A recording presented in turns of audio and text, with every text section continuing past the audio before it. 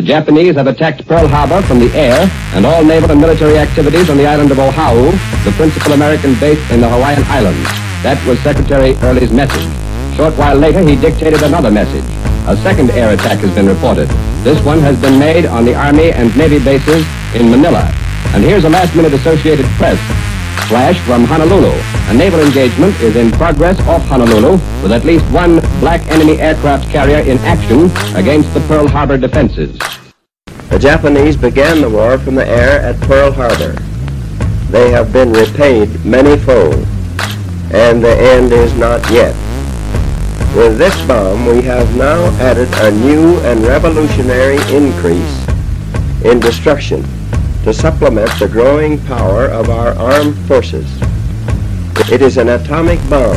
It is a harnessing of the basic power of the universe. The force from which the sun draws its power has been loosed against those who brought war to the Far East. We are now prepared to destroy more rapidly and completely every productive enterprise the Japanese have in any city. We shall destroy their docks, their factories.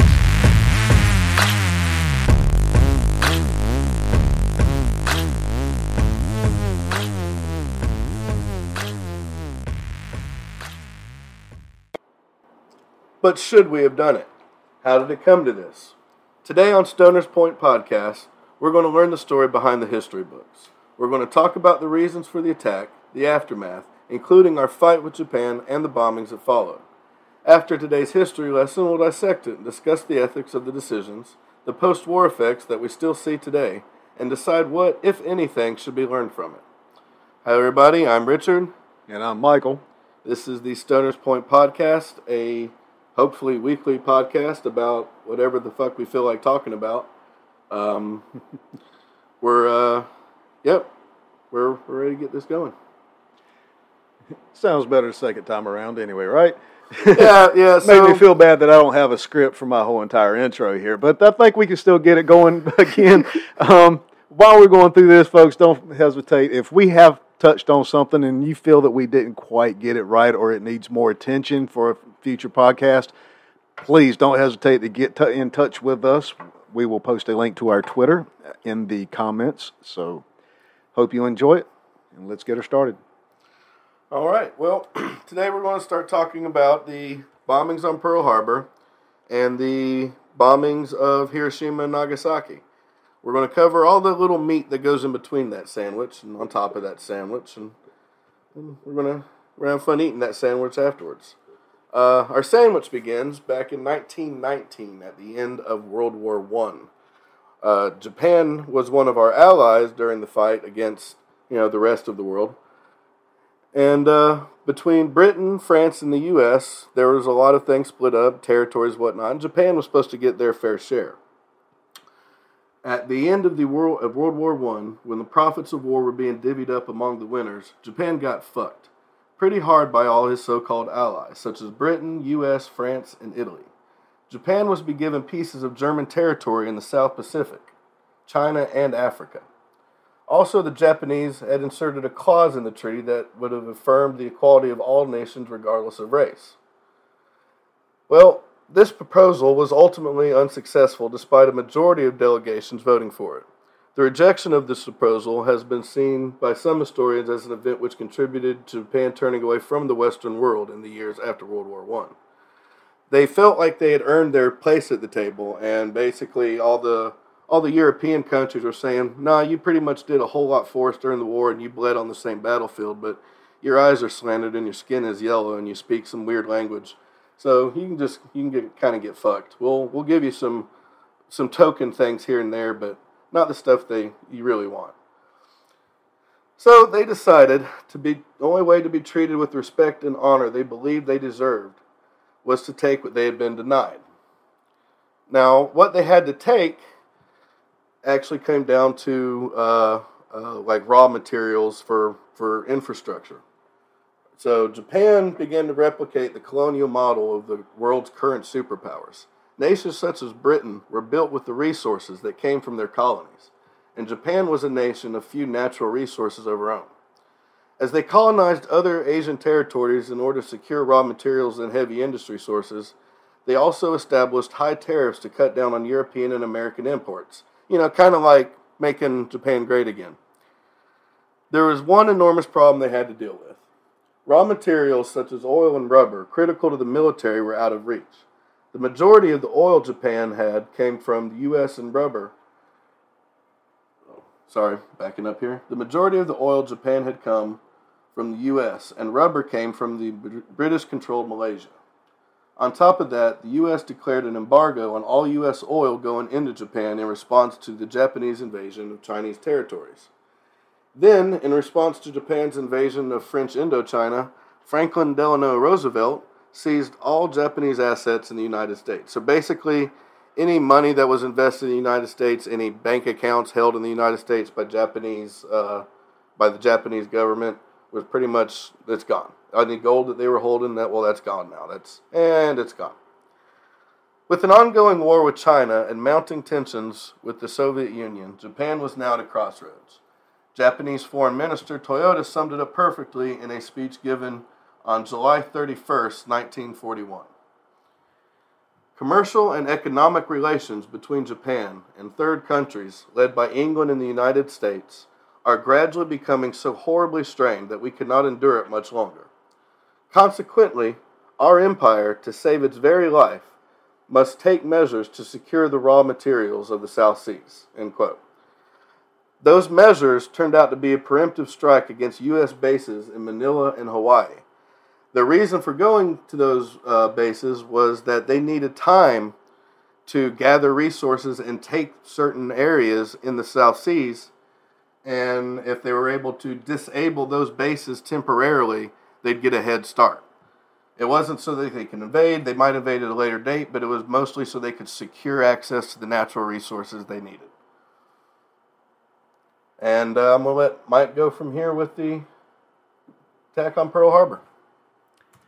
All right, I paused. Give you a second. All right. You ready? Yeah, sure. Yeah, thanks, Richard. Very detailed beginning of where the Japanese were standing at with their morality on what they were doing at that time. A very interesting take, and I can't really find any things that I would find to disagree with at all there. That's pretty much exactly what happened. Some people don't like to admit it, but it was all about it. So, at this point, after they have gotten themselves comfortable, they decided that to hold it all, they needed to take control of the entire Pacific Rim to make sure that they had control of the entire ocean. It would be theirs, the resources thereof, and that nobody would be able to attack them if they controlled all the thing. They'd have to come by sea, and they had good confidence in their naval strategies at the time. Oh yeah. They were way ahead of the game in that aspect. As us Americans were using our aircraft carriers mainly as transports, they had already devised, tactical efforts to use them as, at-sea combat platforms that worked together, and they were fairly lethal, as they shone on December 7th, 1941, the day they stirred the dragon. They came in, and looks like I've got here, they had 353 aircraft, all kinds of aerial fighters, the Zeros. They were very deadly at the time, that we'll find later. Dive bombers, torpedo bombers, and they came in 2 different waves in 2 different directions. They brought those on 6 aircraft carriers at a time that I think we had 5. And luckily ours weren't there. They also had a couple of submarines in there where they were attacking some other land targets to get our attention. They came in, they attacked both the naval harbor and the nearby military base. And in this attack, they took out all of the the destroyers that we had in the harbor and a few support boats. Luckily, as I said, our carriers were out being cargo ships carrying airplanes to other bases, one of them being Midway. That will definitely come into play later. The attack at Pearl Harbor took out 2,400 American soldiers and wounded 1,100 more. There were a few civilian losses from people that were... 68 civilian deaths. 68 civilian deaths. Thank you very much. That was not here in this particular bit here. They wanted to take out our Pacific naval capabilities so that they could pretty much take over all the islands and hold on to those resources. Because if we couldn't come by sea and they held all the little land spots, there was nothing we could do about it.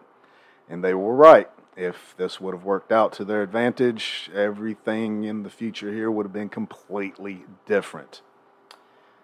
So a few little highlights from that.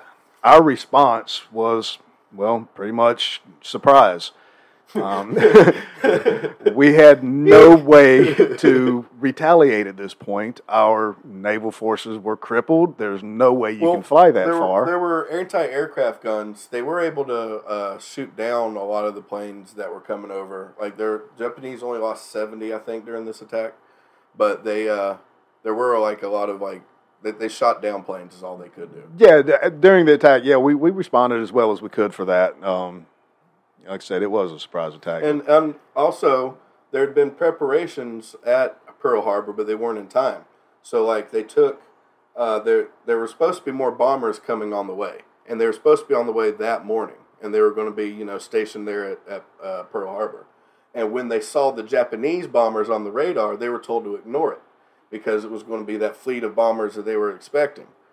So that took away a lot of element of surprise. And also, the Japanese had a way of, when they attacked a base, they would sabotage it.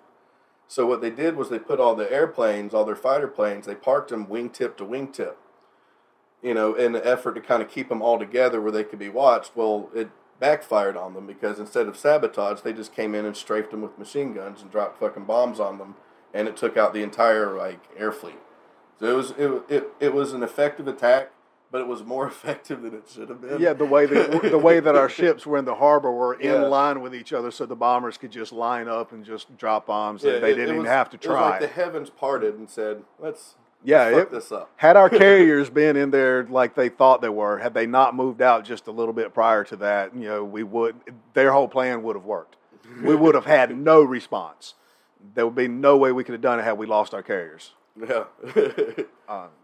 And that would have been a completely different war. Yeah. Full details have been done to death. I do recommend Battle 360 from the History Channel. That was one of my favorite series. They do a pretty good job there. We'll put some links for some interesting stuff in there to follow along. But yeah, after the attack of Pearl Harbor, like I said, we really didn't have anything to respond with because, like I said, most of our naval fleet was destroyed. We had to get some more stuff out there, put together an actual response. But what could that response be? We can't reach them without them knowing we're coming.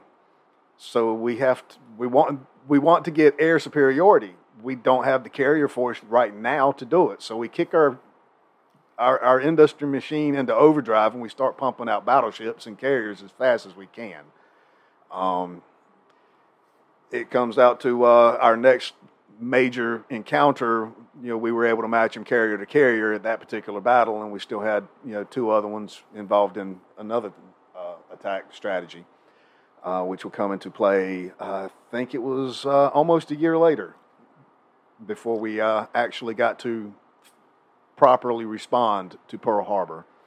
Well, depends on your definition of proper, and honestly, your definition of response.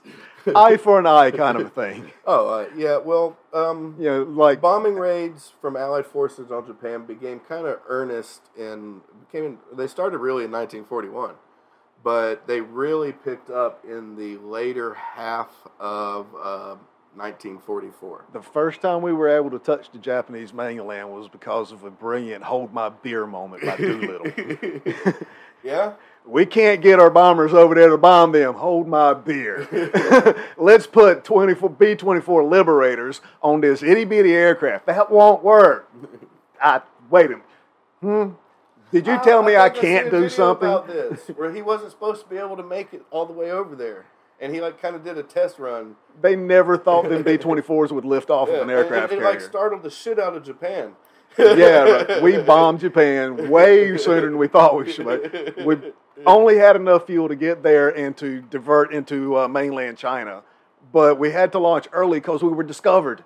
So, a random airplane come over. We shot it down, but not before they could send out a radio signal. So they knew we were coming, so they had to launch way early, like 300 miles early. Which meant most of them were going to ditch in occupied land. So they knew it was a suicide trip. Are we getting bombed by the U.S.? No, that's impossible. So it's not happening. That's cool. But yeah, again, that one will deserve a whole entire thing. Just how in the heck did he come up with that and actually get that to play through? Okay. But a few other things that at about the same time period here, within just a few days, Japan also invaded the Philippines, took Guam, invaded Burma, invaded Borneo, Hong Kong, Luzon, forced MacArthur to start withdrawing from Manila and Bataan. They took Wake Island. The British surrendered at Hong Kong. Manila was declared some kind of an open city. That's something I did not look deeper into, but Japan bombed the crap out of it, and that's all within 2 weeks period of time. This is why we were still licking our wounds and getting our act together to get out there and get involved. Let's see, it wasn't too much longer than that. About April 9th, we finally, no, this is another bad thing here. Sorry, I skipped ahead, behind, sorry. Just jumping all through time. Yeah, whole nother episode there. The U.S. forces on Bataan surrendered to the Japanese on April 9th, and on the 10th, that was the big death march, where 76,000 of our POWs were, including 12,000 Americans of them, were forced to walk 60 miles with no food or water, and 5,000 Americans had lost their lives in that particular event. Oh, like when we tried to hike up the river. Yeah, no worse than what we did to the natives when we moved them on the Trail of Tears. I mean, something like that, but it happened to us, so we got really all pissed off about it. Yeah, we tapped the shit out of there, man. Then comes the turning point, I think, for us, was the Battle of Midway, May 5th. They tried, the Japanese, they sent out their carrier force again, pretty much the same contingent as took out Pearl Harbor. But we had figured out their codes by this point, which really flipped the script. The Japanese tried to send out a distraction force to take the Aleutian Islands up in Alaska. But we knew that was a distraction because of we knew the codes. We heard something about Target AF. We didn't know what it was. So we sent out a decoy message that there's a severe war shortage on Midway Island. Well, we got a response that we decoded from the Japanese saying that, we received word that there's a water shortage at Target AF. So we knew that, hey, they were invading Target AF. Now we knew where it was. So we didn't go respond to the Aleutians. Instead, we sent our new carriers, matched them carrier for carrier, sent out 4 carriers full of dive bombers and fighters ourselves. They were going to be coming in from one direction. We parked ourselves up in the northeast, I think it was, from the other direction, and kind of hid our carriers from them and let them come in for it.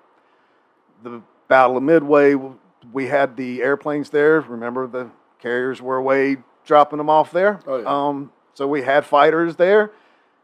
We held off some of the carriers. Unfortunately, we lost quite a few of our TBD Avengers because they were pretty crappy airplanes. We were way behind the times on our aircraft out there. The Zeros out there would just chew them up. We couldn't handle it.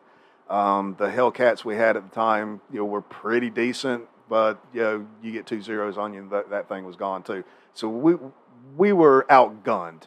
But the boys out there on Midway that were on the island did a really good job of holding off the attack and keeping the carriers focused until we could get our carriers into position to launch. And then, finally, after a really nice battle that, again, you need to go and watch on one of those history channels, folks. It's a good one. We wound up taking out all of their carriers and, defending Midway. There's also like 12 movies. Yeah, there's a whole lot of it, but the Battle of Midway was really a good topic that it would need a whole entire discussion about, and we could cover that on hours of time. But we decisively won that battle.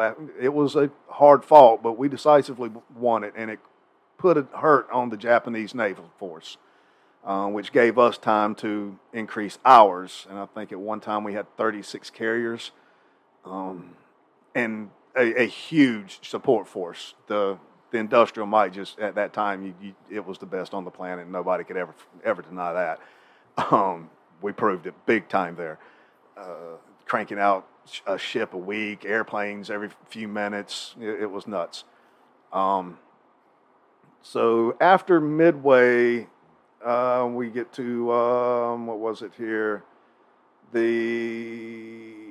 Guadalcanal. That one. Yeah, I need to put my glasses on eventually.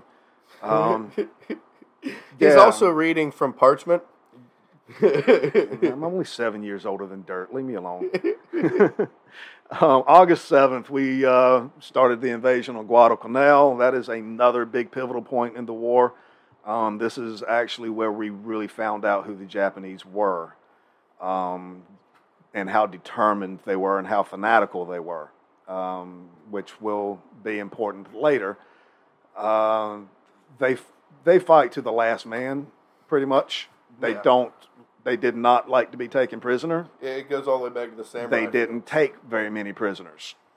So there were a lot of casualties. And this is something that most people at this point in time in their lives had never heard or seen of before, type casualties. So, remember that. Oh yeah, they were pretty brutal. There's gonna be a whole episode on for instance, Unit 731, and they were brutal.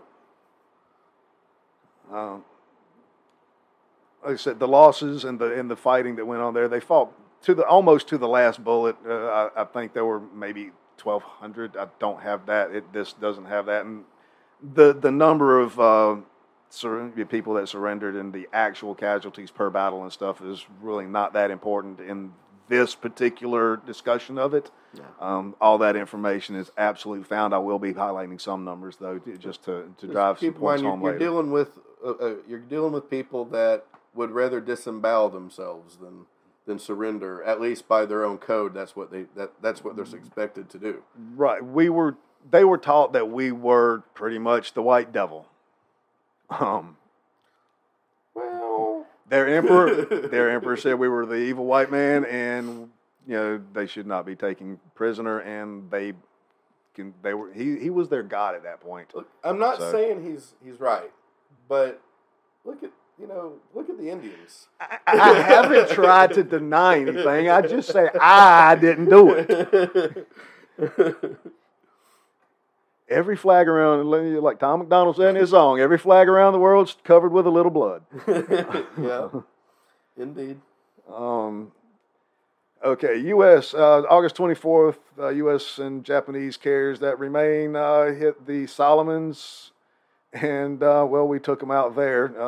That actually was a diversionary tactic from them to try to get a landing force on Guadalcanal. And that didn't work out all that well either. We had a good foothold there, and we repelled it, but it was, again, a secondary bloody battle there. Guadalcanal, like Midway, has movies. Oh, yeah. It was, a very big point in the war. But, we had enough naval force there at that time that we were able to respond to the decoy and maintain the island.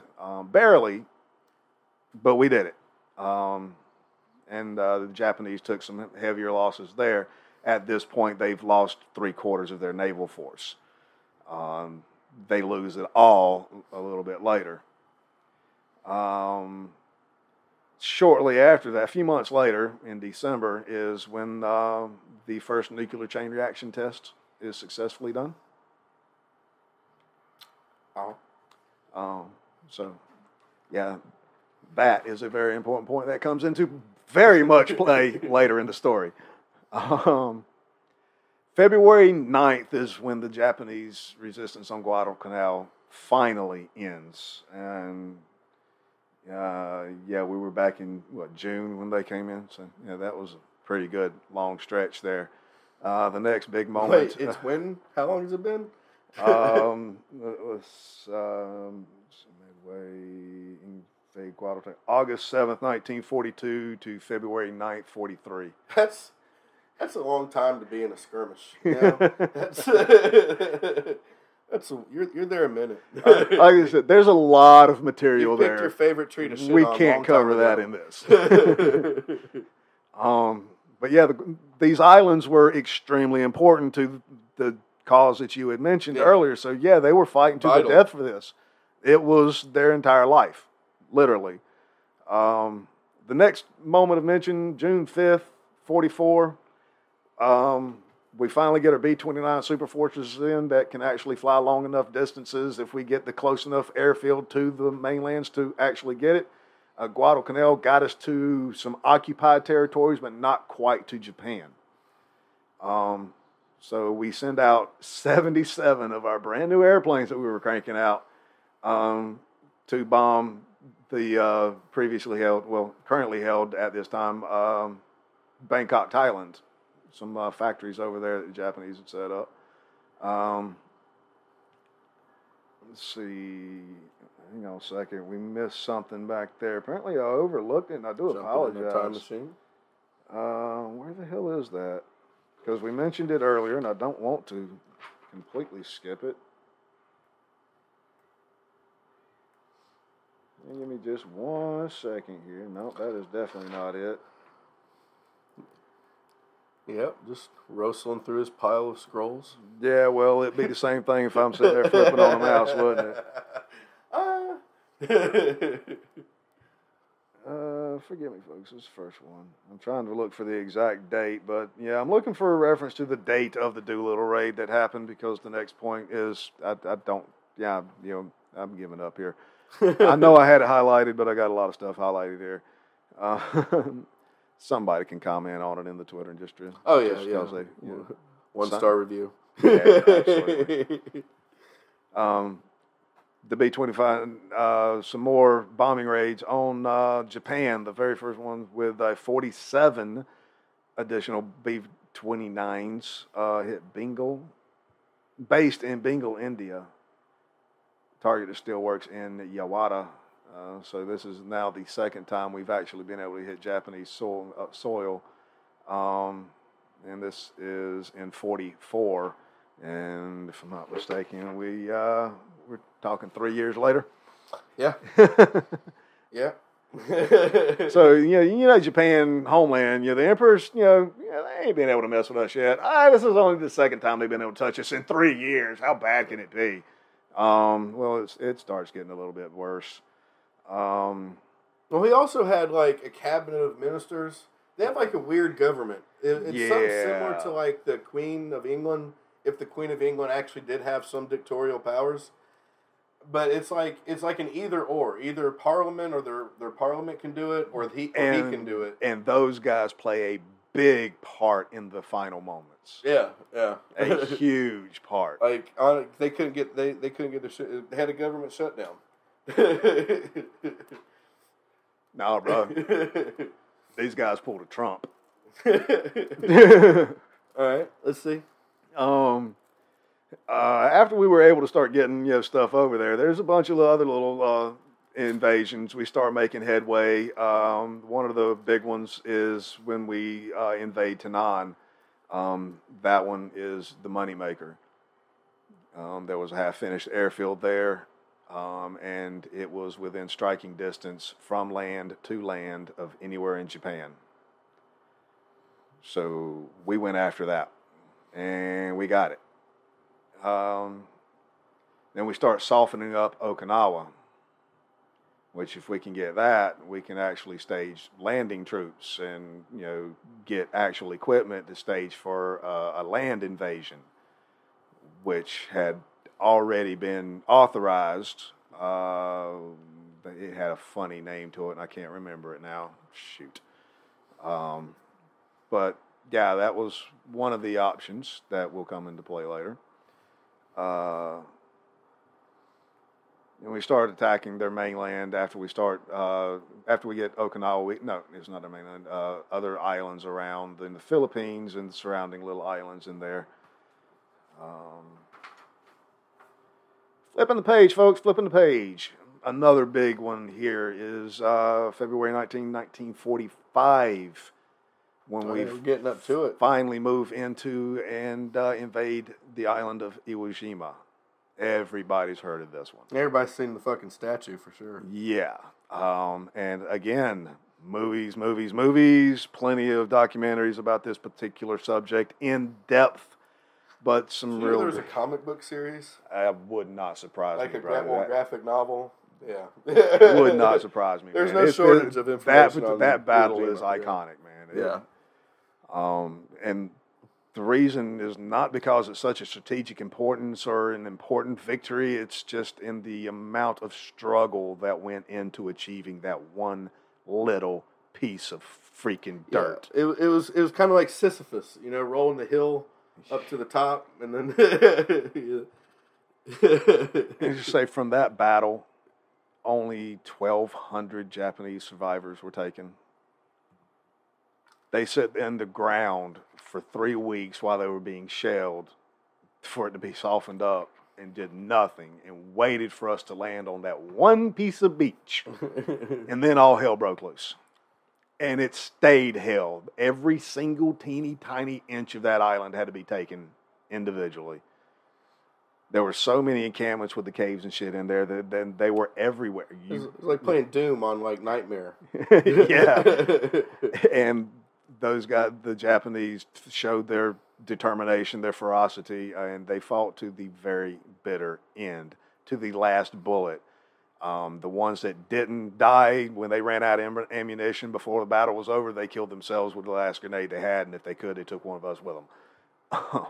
So, I wonder how accurate the depiction of all these soldiers having swords to kill themselves with. I know it was a thing in the samurai day, but you see it in movies. Officers had them, and if the enlisted had enough money, they had somebody that had served in the history that they had a inherited family. Yeah, that's how common it was. I mean, it wasn't every soldier was issued with one, but yeah, it was fairly common. Oh yeah. Nobody wanted their son to go into battle if they served in the military without a good sword. Yeah.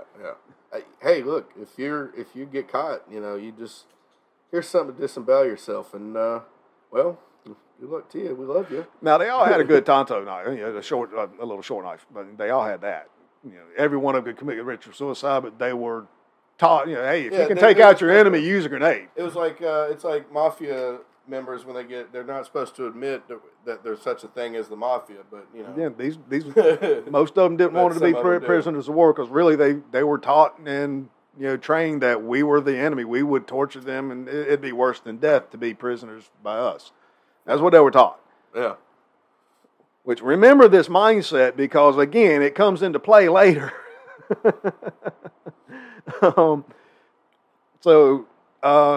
This is the kind of enemy that we're facing. 95% casualties in their ranks. They didn't surrender, and and they didn't take prisoners. They were fighting to the death here because their entire existence depended on it in their eyes.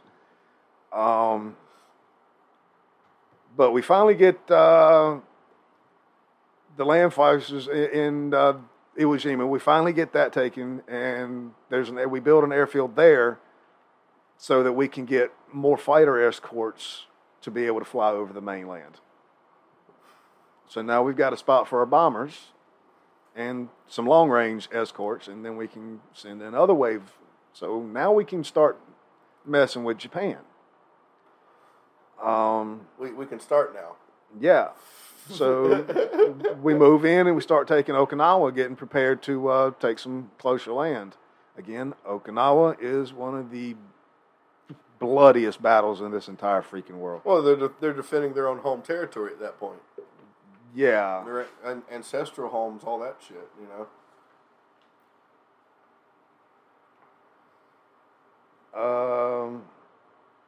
Yeah, I've got some other supporting information that once we go through this timeline that we'll pop into before we get to the meat of it.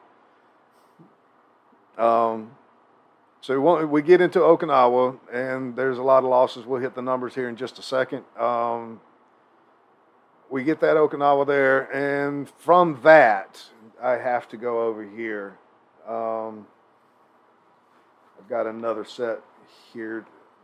Based on that Battle of Okinawa, this is some important information that is going to lead up to the decision coming here in just a minute. Our war planners at the time estimated that if we were to invade the mainland, that we would suffer 250,000 losses, conservatively. And that the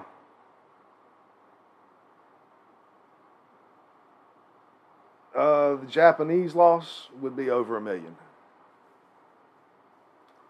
Those numbers don't look good. That would actually play into about what it would be.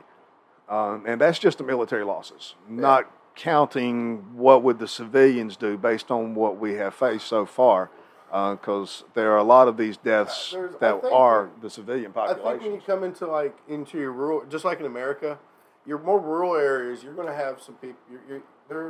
You're going to have people out there who have no idea what's going on. You know what I mean? And now your places that are like centralized around military bases, and some in the big cities. I think if you went in and invaded, kind of like we did Vietnam, you'd have like you did in Vietnam. You'd have people turning against you. But same with Afghanistan. Everybody would become your enemy.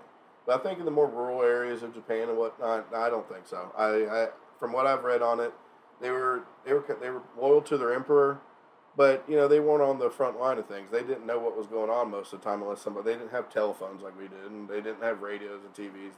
They still lived very much in like 17th century. They wouldn't have really put up too much of a resistance. It'd have been in your cities and around your bases. Of course, the Japanese military would be bombing you wherever you were. So there's that. But as far as like the civilians on the ground, I don't think they'd put up too much of a resistance from what I've read on it.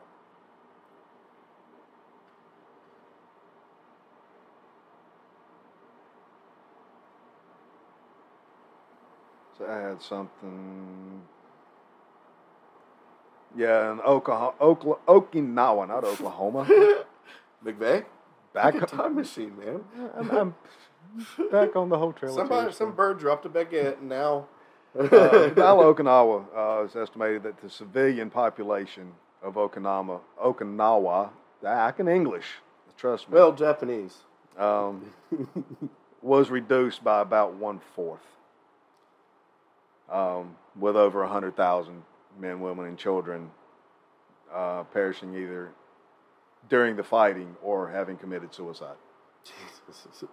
Well, that's in Okinawa though. That's in the city, and that's Okinawa. Yeah. See, I had no idea. See, sometimes it helps to have highlights. Well, see, I did know. I wanted to, come into that part of the research. I knew very little about our invasion into actual Japan. I knew, so I kind of wanted to keep that fresh. And yeah, I had no idea Okinawa was so fucking brutal.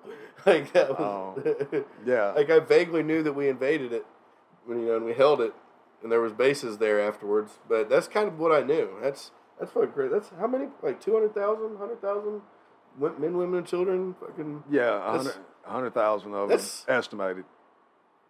That's like 100 Jonestowns. Yeah, remember, man, their emperor god told them that we were the evil white devil. That's 100. Well, that's like 98 fucking World Trade Centers. Okay. All right, man. So this is where we really start turning up the heat, and the end is near. The emperor's already admitted that it's the situation is dire. He's already getting with his war commands about what should we do? Can we fight and can we beat them? The Navy's already said no, we can't stop them, and the Army's like we can beat them. So they don't surrender. We've already issued a declaration for a demand for surrender at this time. So they know they have the opportunity. And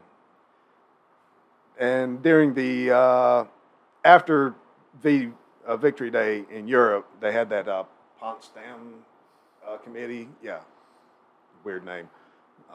In Germany, and they were issued, at that time, a demand for surrender, unconditional, and we wouldn't waver.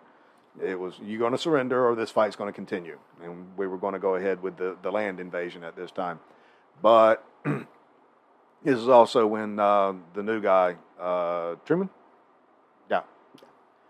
It was Truman by this point. Yeah. He was told that, we've successfully tested the atomic bomb. Of course, our ally Stalin already knew this because he had spies all over the place, and which is kind of why. Well, but, the Japanese knew a little bit. They had spies too.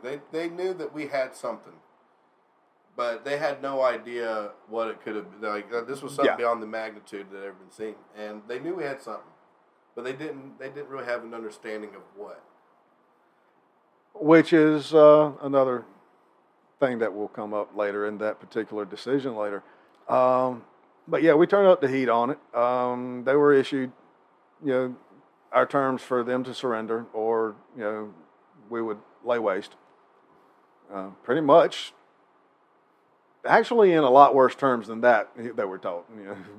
Something about bringing destruction upon the likes of which had never been seen before. He grandiorized that speech. I don't know if I'd have believed him either. But the power of the sun. But we firebombed Tokyo with 279 B-29 bombers. Yeah. And we didn't. Well, we'll get into that later. But we bombed pretty much every habitated space of Japan in that several years period, but especially after 44. There's actually a cool anime about it, Grave of the Fireflies, about the aftermath of the firebombing of Japan. It's pretty horrible. Like their houses were made of wood, paper, and dreams. Yeah, it was 500,000 losses over there. Not necessarily just from the explosions, but from smoke Starvation. inhalations, burns, aftermath, stuff like that. Yeah, it was bad. And let's see, what was it? We lay mines all over their shipping strait.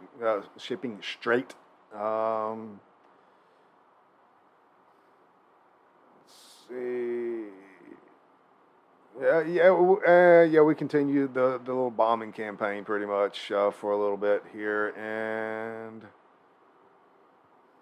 let's see. Yeah, 1,000. That was the number I was looking for. We by the July 10th, 1945, we had done over 1,000 bombing raids on the mainland of Japan.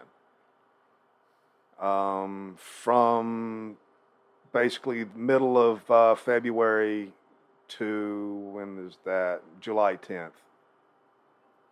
So 5 months of time. We've already touched them 1,000 times. Yeah, and it took us 3 years to touch them twice. The numbers on that are so that they have no idea really. I saw numbers that ranged anywhere from 9,000 deaths from the firebombing campaigns up to just shy of 1 million. So basically, in my notes, unknown hundreds of thousands. Yeah, no records. There's no records. It's estimated. It's all estimated. There are no records of the actual losses in these bombing campaigns. Yeah. And then after all this, Japan has again issued the ultimatum: surrender or we're going to destroy you. And then we come up to the time when that surrender expired. Japan had actually issued like responses so they were sending out feelers through the Soviet Union to try and bargain for peace, and they also had what's the word when somebody offers you negotiating and you're Counter offers. And stuff. They had given a counter offer with 4 conditions. Now, because I would like to save that for a later date, I didn't go into what those conditions were. There was something about preserving the emperor as like the kind of figurehead of Japan. I mean, it was mostly like and maintaining some of the territories and resources. Yeah, there was 4 demands, and honestly, had it been anybody else, I feel like we would have gave in to those demands. But they did. They were working on it, and also just like our system of government, like I said, theirs was weird, but they had just like we have a Senate, they had something similar to it, and they just couldn't. We'll get into that. We'll get into there. All right, so August 6th. 1945. Non-stop Allied bombing in virtually every heavy populated city of Japan since mid-1944 has resulted in unknown hundreds of thousands of civilian and military deaths. Early in the morning on this day in Hiroshima, about 350,000 people were beginning their day. Included in this number is 12 American airmen prisoners of war, and 40,000 Japanese military personnel, with the remaining balance being mostly non-combatant families just living their, underclass lives. There was also like so much. There were a couple like interesting shipping ports and like a factory for like airplane parts or some shit like that. So there was some strategic use to it. But for the most part, the majority of people in this city were civilians. All right, so they're going about like 8-something in the morning. There's a brilliant flash of light, like nobody there had seen before. Then brief, unnatural silence, followed by a deafening boom. Estimated 80,000 people are instantly killed in the blast and firestorm. 70,000 more are injured. 4 square miles of the city are completely destroyed. And by completely destroyed, I don't mean there's debris. I mean, you see an aerial photograph of Hiroshima before the bomb, and you see one the day after, and it is a clear field. It is gone. There's one building. Because it had a copper dome. Yeah. But it shows up as like a little round shadow. And there's like a couple like archways that because of where they positioned, the blast kind of went through it, didn't really.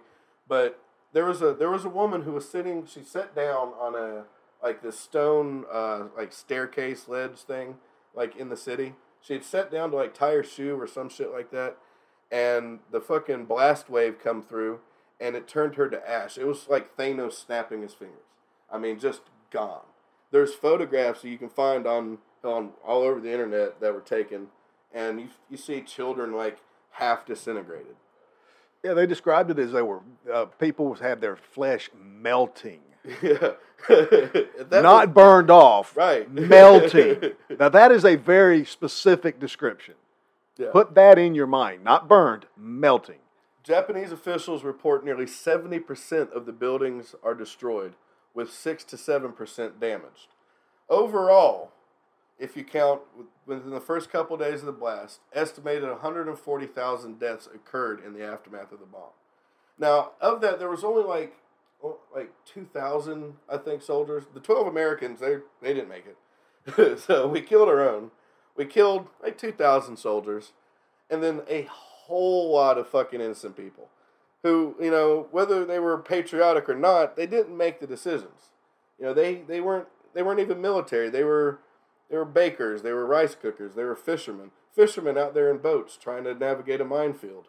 Or worked at the Mitsubishi plant creating engines for their fighters, worked at the munitions plant creating shells for their carriers. There's that. It was chosen for its military production. Now, granted, just like over here in the U.S., who's doing the production? The civilians that are trying to make a dollar and get through the times. But my thing with this is, and it's going to be the hill I die on here out, is that when Japan attacked anywhere it attacked a military installation. It attacked military targets. There were civilian deaths, but they were attacking military targets on a military campaign. They did not wantonly slaughter. That point of contention will definitely be discussed in whether or not we should have or should not have taken this particular action. Right. So, after the bombing of Hiroshima, President Truman said, quote, "We may be grateful to Providence that the German atomic bomb project has failed, and that the United States and its allies had spent $2 billion on the greatest scientific gamble in history, and won." He further told Japan, "If they do not now accept our terms, they may expect a rain of ruin from the air, the like of which has never been seen on this earth. Behind this air attack will follow sea and land forces in such numbers and power as they have not yet seen, and with the fighting skill of which they are already well aware." And end quote. So, also at this I'm time, so happy I got it right. right before Hiroshima was bombed, Russia has now put both their feet in the pond, and they want to fuck. They want to fuck with Japan now too. So they're at Japan's front door. We're burrowing in its asshole. It's getting spit roasted pretty hard right now. As you can see, it's getting pretty damn complicated. All right. Japan went and looked at the bombing, looked at Hiroshima, and they were like, "All right, look, this is fucking horrible." That being said, they can only have a couple more of these ready. We're trying for peace. We can hold out a little longer, withstand a little bit more damage. We might come out of this okay in the end, basically. And then while the Japanese are saying this, at the same time, they're fucking politicians. They can't make decisions. They're arguing over if we should surrender, who should we surrender to. 3-3 split vote on whether we should surrender or not. And it had to be unanimous. You had one of them sitting there saying, "No, we should fight to the last man. There's no way they will kill us all. They will give up before they will wipe us off. We are all going to die. I accept that. But I cannot vote yes on this bill unless you throw in that little paperclip I got right there." Yeah. So, on August 9th, Nagasaki was bombed. The bomb used was actually more powerful than the one used on Hiroshima. And we'll get into bombs that are more increasingly powerful than the one used on Hiroshima. But that being said, the blast was more contained because of the surrounding landscape. Apparently, Nagasaki sits on like two mountainsides that meet in the middle at this valley, and the target was in the valley, so the blast actually didn't go out as far as it did in Hiroshima. 263,000 people lived in Nagasaki, including 240,000 Japanese residents, 10,000 Korean residents, 2,500 conscripted Korean workers, slave, 9,000 Japanese soldiers, 600 conscripted Chinese workers, slave, and 400 Allied prisoners of war in a camp to the north of Nagasaki. 400 Allied prisoners of war. They didn't make it either. It doesn't end well for them. No. I didn't get into the full numbers on this one. It seems like pretty much the entire internet has said, well, fuck Nagasaki. And I could have done deeper, but we might go into that on another episode. But the death toll there was actually lower than Hiroshima. The count as of 1945 was 80,000 people. Now, of course, after, you have people that have radiation poisoning. You have people with their genetics getting passed on, fucked up cancer to kids, and you have generations of death afterwards that are a direct result of the bombing. I think the conservative estimate has been said, right at 250,000 people. Yeah, and that's a lot. That's a conservative estimate. That's a lot for 2,300 people. Now, we lost more than that in Pacific Theater, but by then we had jumped into the war. So, Japan had given its conditions for surrender. And after the bombing of Hiroshima, had begun to deliberate other options of ending the war. But because the cabinet had to be in unanimous agreement, and a minority was opposed to the surrender, they became deadlocked. So they had a government shutdown. Well, after a couple days of this, Hirohito, the Emperor of Japan, on the 12th of August, announced to his family and immediate advisors his intent to surrender. In the coming days, he would mention the nuclear bombs as part of it, basically declaring that the enemy was so reckless and cruel that they would destroy the whole planet if Japan didn't surrender. He further added that the final decision to give up was that Russia had declared war, and didn't want to allow Japan to be completely erased by what now felt like the whole fucking world. And that is where I end our history lesson. One more little teeny tiny point that I learned during doing this research is at that point, after the second bomb, we gave them the ultimatum again, and it was radioed, unscrambled, open frequency, that Japan was going to accept the unconditional surrender. Yeah, that was that was from Parliament. They were like, okay. Right. But just like us, it had to go to the desk. But they were still like arguing and bickering. It was going to be broadcast to the public the next day. One of the generals on his little war staff said no. He tried to stage a coup. He sent his battalion in to guard the royal house where the emperor was, and persuaded most of the guard that was there to join his cause and slaughtered the rest. They ransacked the palace looking for this recording. They were going to stop it from being broadcast to the people. They did not want to surrender. They were not going to accept it. They were going to take over, and they were going to fight to the very last man. Yeah. We did not get the formal response that we were supposed to have gotten after, okay, we're going to surrender. Okay, these are the terms. Do you accept this? We didn't get the second response. Yeah. So this isn't formalized on our side yet. We had a third bomb ready. Yeah, we did. we kind of rushed it in production, but it was ready.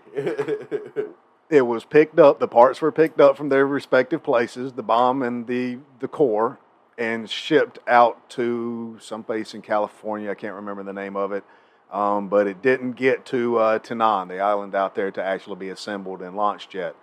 It was going to be done on, what was it, August 27th, 29th? I can't remember exactly what day that was. My notes cut off before that. This is a secondary thing that I just happened to catch on while I was doing this. Papyrus. Actually, I have a short documentary that I was pulling through to get some of these dates. Oh, yeah. The coup was prevented and it was overdone. The broadcast was made, and our secondary response got done the day before we were going to ship that bomb out to drop it. I actually lost like a good hour of time doing research yesterday, going into like the story of that coup. Just that part. I didn't read too much. I was kind of skimming over because I was like, look, this is a whole other story. Yeah. And so I just kind of wanted to touch certain things on it. But that coup, it was a pretty cool story, man. We're going to have to dive into that. Yeah, that was an interesting twist that I didn't know about, man. I found out about all this pretty much last night, cramming for some of the extra. I semi-lied. I do have a couple more notes here about the U.S. military's kind of response to the bombing. So, and now you always hear it from a lot of people. It's like, it was great. It ended the war, and the government always like no. 6 out of the existing at the time 7 5-star officers were critical of the use of the bomb.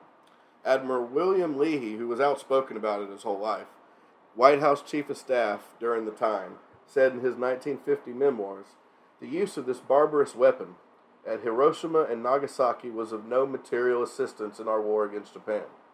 The Japanese were already defeated and ready to surrender. In being the first to use it, we had adopted an ethical standard common to the barbarians of the Dark Ages. I was not taught to make war in that fashion, and wars cannot be won by destroying women and children. Further on, future President Dwight Eisenhower opposed the use of the atomic bomb in Japan during a July 1945, that was before the bombing, meeting with Secretary of War Henry Stimson. He says, and I quote, I told him I was against it on 2 counts. First, the Japanese were ready to surrender, and it wasn't necessary to hit them with that awful thing. Second, I hated to see our country be the first to use such a weapon. And that's pretty much where my notes end. It was something about the surrender, the way they had to do it their own ceremonious way or something like that. Yeah, they were trying to. They just couldn't quite get it to work out in the timely manner that. And we should have been we a little were bit requiring. more understanding that, because at our time, before the start of the war, no one, before Pearl Harbor, no one wanted to go to war. I mean, it wasn't quite to the Vietnam level of protest, but people did not want to go to war. Yeah, we just lost 15 million people or whatever. Yeah, had they not bombed Pearl Harbor, they could have probably surrendered when the European theater, surrendered when Hitler surrendered. Well, Germany. Hitler was already dead before Germany surrendered. But when Germany surrendered and that war ended, Japan could have said, you know what? Okay, we surrender too. Fuck it, we're done, and probably kept most of what they already had. Yeah, because our fighting spirit had damn near waned at that time. We were tired of war by the time Japan bombed Pearl Harbor and got us involved over there. So I don't know exactly. Who knows what would have happened had they just said, all right, we're done now. We've got enough. Leave us alone. Yeah. But we don't. But yeah, going into that bombing thing, some of the generals were like, why don't we just demonstrate it? Yeah. Pick an unoccupied area off of their coast and drop a bomb out in the freaking ocean. Occupy an area of their coast. Yeah, or drop it off the coast. Yeah. That's just as effective as Let the them demonstration. Let them actually see it. Let the population see it. We'll break their will. We'll let them know that, hey, we can do this. We just don't want to. Or, the other option would have been just,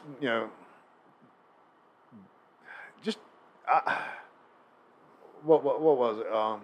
Go ahead with the land campaign. Yeah. Just saying, once we'd have put boots on the ground and actually started mowing through their actual homeland, it would have Russia broken was the spirit. coming in from the other end.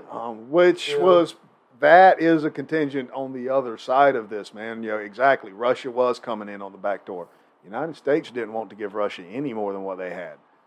Tensions were tight with Russia. They might have been allies, but tensions were tight, bro. Yeah, that's going to be a whole other episode. But honestly, I mean, we knew what Stalin was up to then. The nuclear bomb is what brought in the Cold War. And I don't know if it was during the Soviets' time or has been since. I think it had been during the Soviets' time, honestly. But Russia developed a weapon, a thermonuclear weapon that they've named we called the atom bombs a bomb. It also had individual names. Hydrogen bomb. Yeah, they invented a bomb that they have named "We'll Show You," and its payload, its explosive payload, is 1,400 times more than that of Hiroshima. So Hiroshima cleared almost 5 miles. That is a huge fucking bomb, and this all comes about of we got to be able to respond to something like this. Yeah. And the bomb was going to be made. Had we not stolen all Hitler scientists and had them finish their work over here, it would have been them, and that would have been fucking horrible.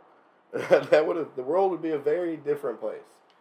Like I said, we had options available. We didn't have to drop the bomb on them. We didn't have to actually use it. No. Just showing that you have the power is often enough to dissuade. A small type of little scenario that you can relate to it is the common thing that we see here in America is on the gun topic. Not going to get all deep into it. Just going to use it as a slight example here, folks. That's a whole different episode way out in the future. We'll get to that. But probably a series. Just brandishing a weapon in a bad situation is usually enough to make a bad guy change his mind. Yeah, agreed. You don't always have to pull the trigger. You don't always have to use the force. Just letting people know you have it available and that you are willing is usually enough. Now, off of that topic and on back to the big bomb, the big gun that we brandished. Why? Why did we actually choose that route? And was it the best route we could have went? Okay, again, back into the numbers and the big battles that led up to this. The total numbers here. You're talking about 3 million easily for the Japanese, and those were combatants, actual soldiers. Yeah. Civilians, non-combatants, over 500,000, but could be higher because, again, like you said, in those fire bombings, we have no idea. There's no record. So some estimates go up over 1 million civilians. People that had no say in the war. They were just there trying to make a life. Like I said, most of those lives in battle were by traditional means in the actual fighting. But what was it here?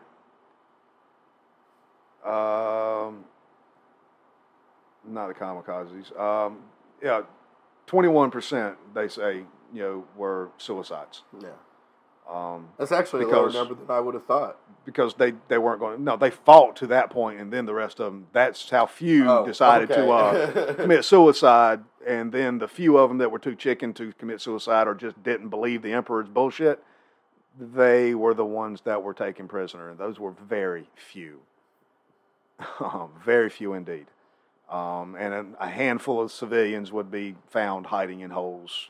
They were trying. They didn't want to be captured by us, but they didn't want to die either. Yeah, I just want to go home. Civilians were not spared from the enemy attacks. So when they went into these lands that they occupied, they wiped out a significant portion of the civilian populations. I did not look up the numbers on those. Again, all those big battles and occupations and stuff, there are plenty of documentaries to look up and get all these numbers for you on that. But the numbers are extremely high. But yeah, it was 66 different cities that we firebombed. That's a lot. And think how many cities there were, Yeah.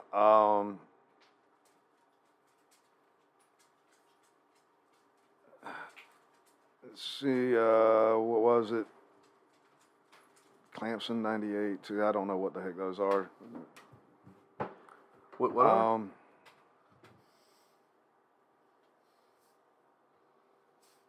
Oh, it's their little reference notes there. I was trying to figure out what those little figures were. In the Guadalcanal, 24,000 Japanese killed. 1,200 were taken prisoner. And that was just, and then the rest of them escaped to be found at other islands. They got back to fight at other battles. Iwo Jima, we lost 25,000 there trying to take that little tiny piece of land.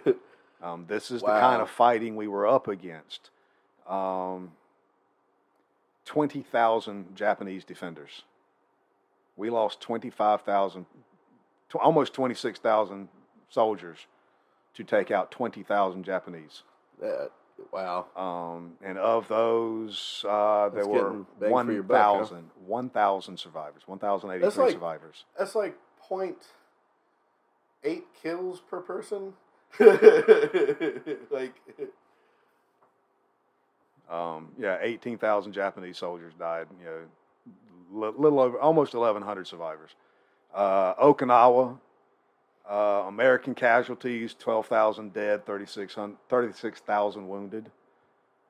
So we took high losses there. An estimated 110,000 Japanese troops were killed. Fewer than 8,000 surrendered. God damn. Okinawan men, women, and children perished in the fighting or committed suicide under orders from the Japanese military. Families were given hand grenades to detonate when captured by Americans. Then they started with the kamikaze attacks at about this time. Contrary to popular belief, there were no kamikaze attacks during the Pearl Harbor and Manila thing. No, the kamikaze attack started way late in the war. Everybody thought that was a thing. I actually always did until this, honestly. And a lot of reports say it wasn't really that effective, but it's a pretty big bullet. 12,281 Americans killed in the campaign. 4,900 were Navy personnel. And we lost 34 ships. 26 of those were from kamikaze attacks. I mean, that's not bad. Like, that's the majority. They sent 2,700 planes in kamikaze and attacks. none of them came back. Yeah, not very many of them made it to their targets, Yeah. but the ones that did were extremely effective. And they would just they get bored riding severely over wounded kamikaze. 2 of our carriers in that, but they didn't quite get them sunk. Yeah, so that's the kind of numbers that you're looking at. They don't surrender; they would rather die. And like I said, there was one other thing that I did touch on earlier about that. You know, the estimations would be we would take a 250,000 casualties trying to take over the mainland, with over 1 million Japanese being lost there, and you can't really, and that's combatants. That's not the civilians. You know, we don't know. Based on what we have seen, the civilians would start killing themselves too. Yeah, and and like I said, in the more rural areas, like I don't think they would even know what the fuck is going on. And like, I kind of feel like when we started like going over in airplanes, dropping messages to the Japanese people. Yeah, we were. I kind of wonder if there were some rice farmers that had no idea. Like this was the first thing I don't know if it would have been as bad as what some of the projections would have said on it, but it probably wouldn't have been great, and it would have played hell with the optics on the American shores. Yeah, for sure. And then you got to count the fact that while we're doing this long land invasion that's probably going to take a couple of extra years, which is another thing about the whole war, another few years, man, we can end it next week. You know? Russia was coming, USSR, the Soviets at the time, were coming in from the north. They had already taken Manchuria. They were coming in, and we didn't want to share.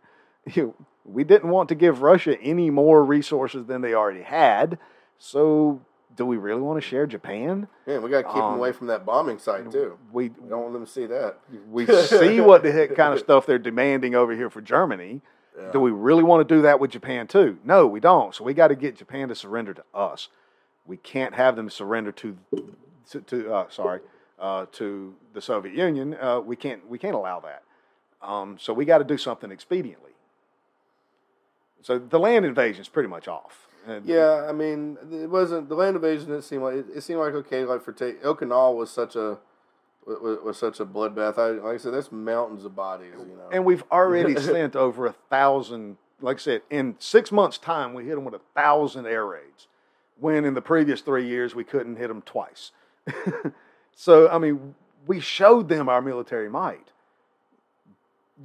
They seen the end. He said the situation's dire. I mean, they knew we could continue this, and there's nothing they could do about it. We had air superiority. Well, they couldn't stop bickering in the cabinet. Yeah, we had already redesigned our aircraft, so we had air superiority everywhere we were at this point. The Zeros were trash. They handled great, but they were matchsticks.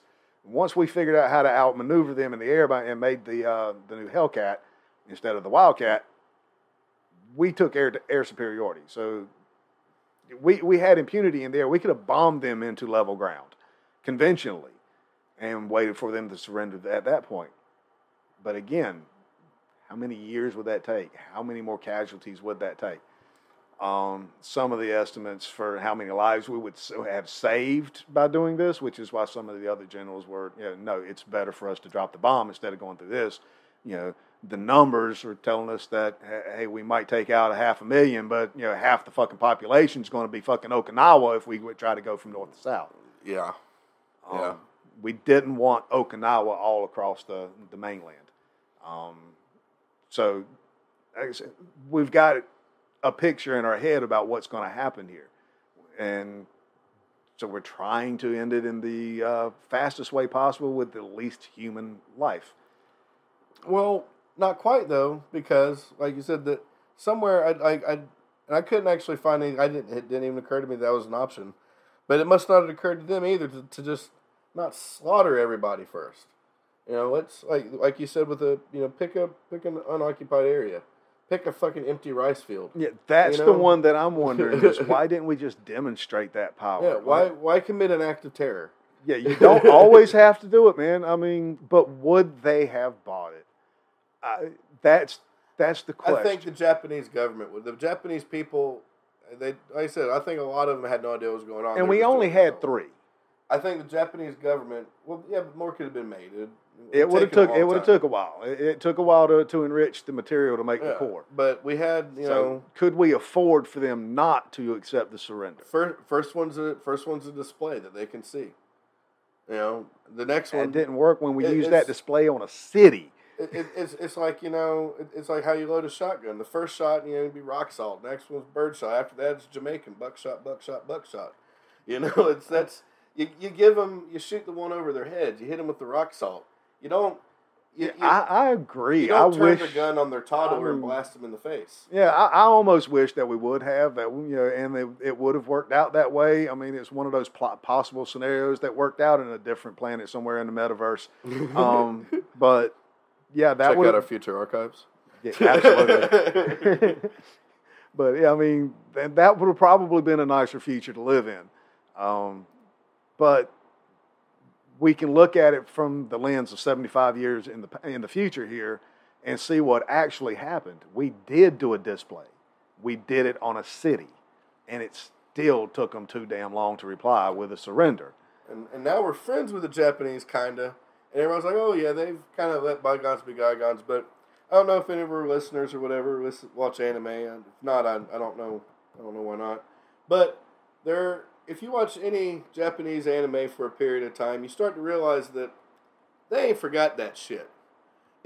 Mushroom clouds are a regular occurrence. And they're usually done by, the initial attack that brutalizes people is usually done by some outsider with these angry interests. They still propagandize it, and they have not forgotten. They had not. I wouldn't. I fucking would not forget that shit. So they haven't forgotten it, and it's caused tension, like I said, the whole Cold War. The tension and everything caused by the nuclear bombs being dropped and being shit like that. It's insane. It's insane. And we used it, then we stopped using it, but then everybody else had to have it, so we had to have more of them. And now look at us. Now look where we're at. Well, the Cold War would have happened whether or not we'd actually dropped it on the city or not. If we'd have just demonstrated the power. As soon as we tested it, the Cold War started. We had 3 bombs. You got 3 enemies. That is a complete episode there, brother. Did we miss our opportunity for fucking world domination? Tokyo or wherever the fucking emperor and palace, wherever all the headquarters, hit that. Boom. Keep on going. The third one should have been Moscow. Boom. Fucking Berlin. Yeah. Done. Yeah. Well, no. Actually, I think Hitler was already dead at this Hitler point, was dead. Germany was fucking leveled, dude. Yeah. It was done. The war was over. So we had to take out Moscow and London. Oh, you take London? Yeah. I mean, if we're really going to do that, if we're going to take that into that world's metaverse. Should we start taxing their teeth? Absolutely. Yeah. See, I feel like if you're making war, you might as well conquer. Like I said, somewhere in the metaverse is an Earth where we did that. Can you imagine? Can you fucking imagine? No, that would be crazy. Because London was already fucked up with all the shelling and the war, what have you. London was fucked up, dude. Moscow wasn't Moscow hadn't been, but the Russians they didn't have a whole lot of. I don't know if it was St. Petersburg or Moscow during Stalin's. I don't know, but wherever the hell he was, take out that head, and then. Oh, it was Stalingrad, but yeah, it had already been bombed to crap. But that was. It would have probably been a good symbolic to hit Stalingrad with it, but it was already ruins. Yeah, somewhere where the capital is. Go ahead and wipe out their capital. If they live, that's fine. I think at that point, their version of their parliament or whatever the heck they had going at the time was in Moscow at the time, but the capital was Stalingrad. Because Stalin. Yeah. But well, guys, that's I guess that's going to be it for today. We're at an hour. Mike said this morning we're not going to do no hour podcast. Well, I just kind of went on about my business, but I knew better. I got 1,200 words, man. And so our podcast this is going to be up on Spotify, hopefully Stitcher, Amazon Music, Audible. We're going to figure out a way to get it onto Twitch. We already got Twitch accounts and all that. We just got to figure out how to get this on there without video this time. This was episode 0, so there's no camera, and the sound quality might be off, background noise, whatnot. I'm in the process of moving, so our next episode will be either at Mike's house or my own in a room set up more for a studio and whatnot. I'm actually sitting in my kitchen in a house with 3 cats and 3 dogs, and it's doing all right, but also, you can follow us on Patreon. We don't have any bonus content yet. We've been discussing what kind of bonus content we'd want to do, but we will in the future. If you want to go ahead and donate on the Patreon, that'd be great. And if not, hey, look, we're going to keep doing this podcast till we get tired of it. So, on to you, Mike. Yeah, guys, and if you like what you're hearing, don't forget to hit those buttons, all the likes, the follows, leave comments and all that stuff on every platform that we eventually reach to.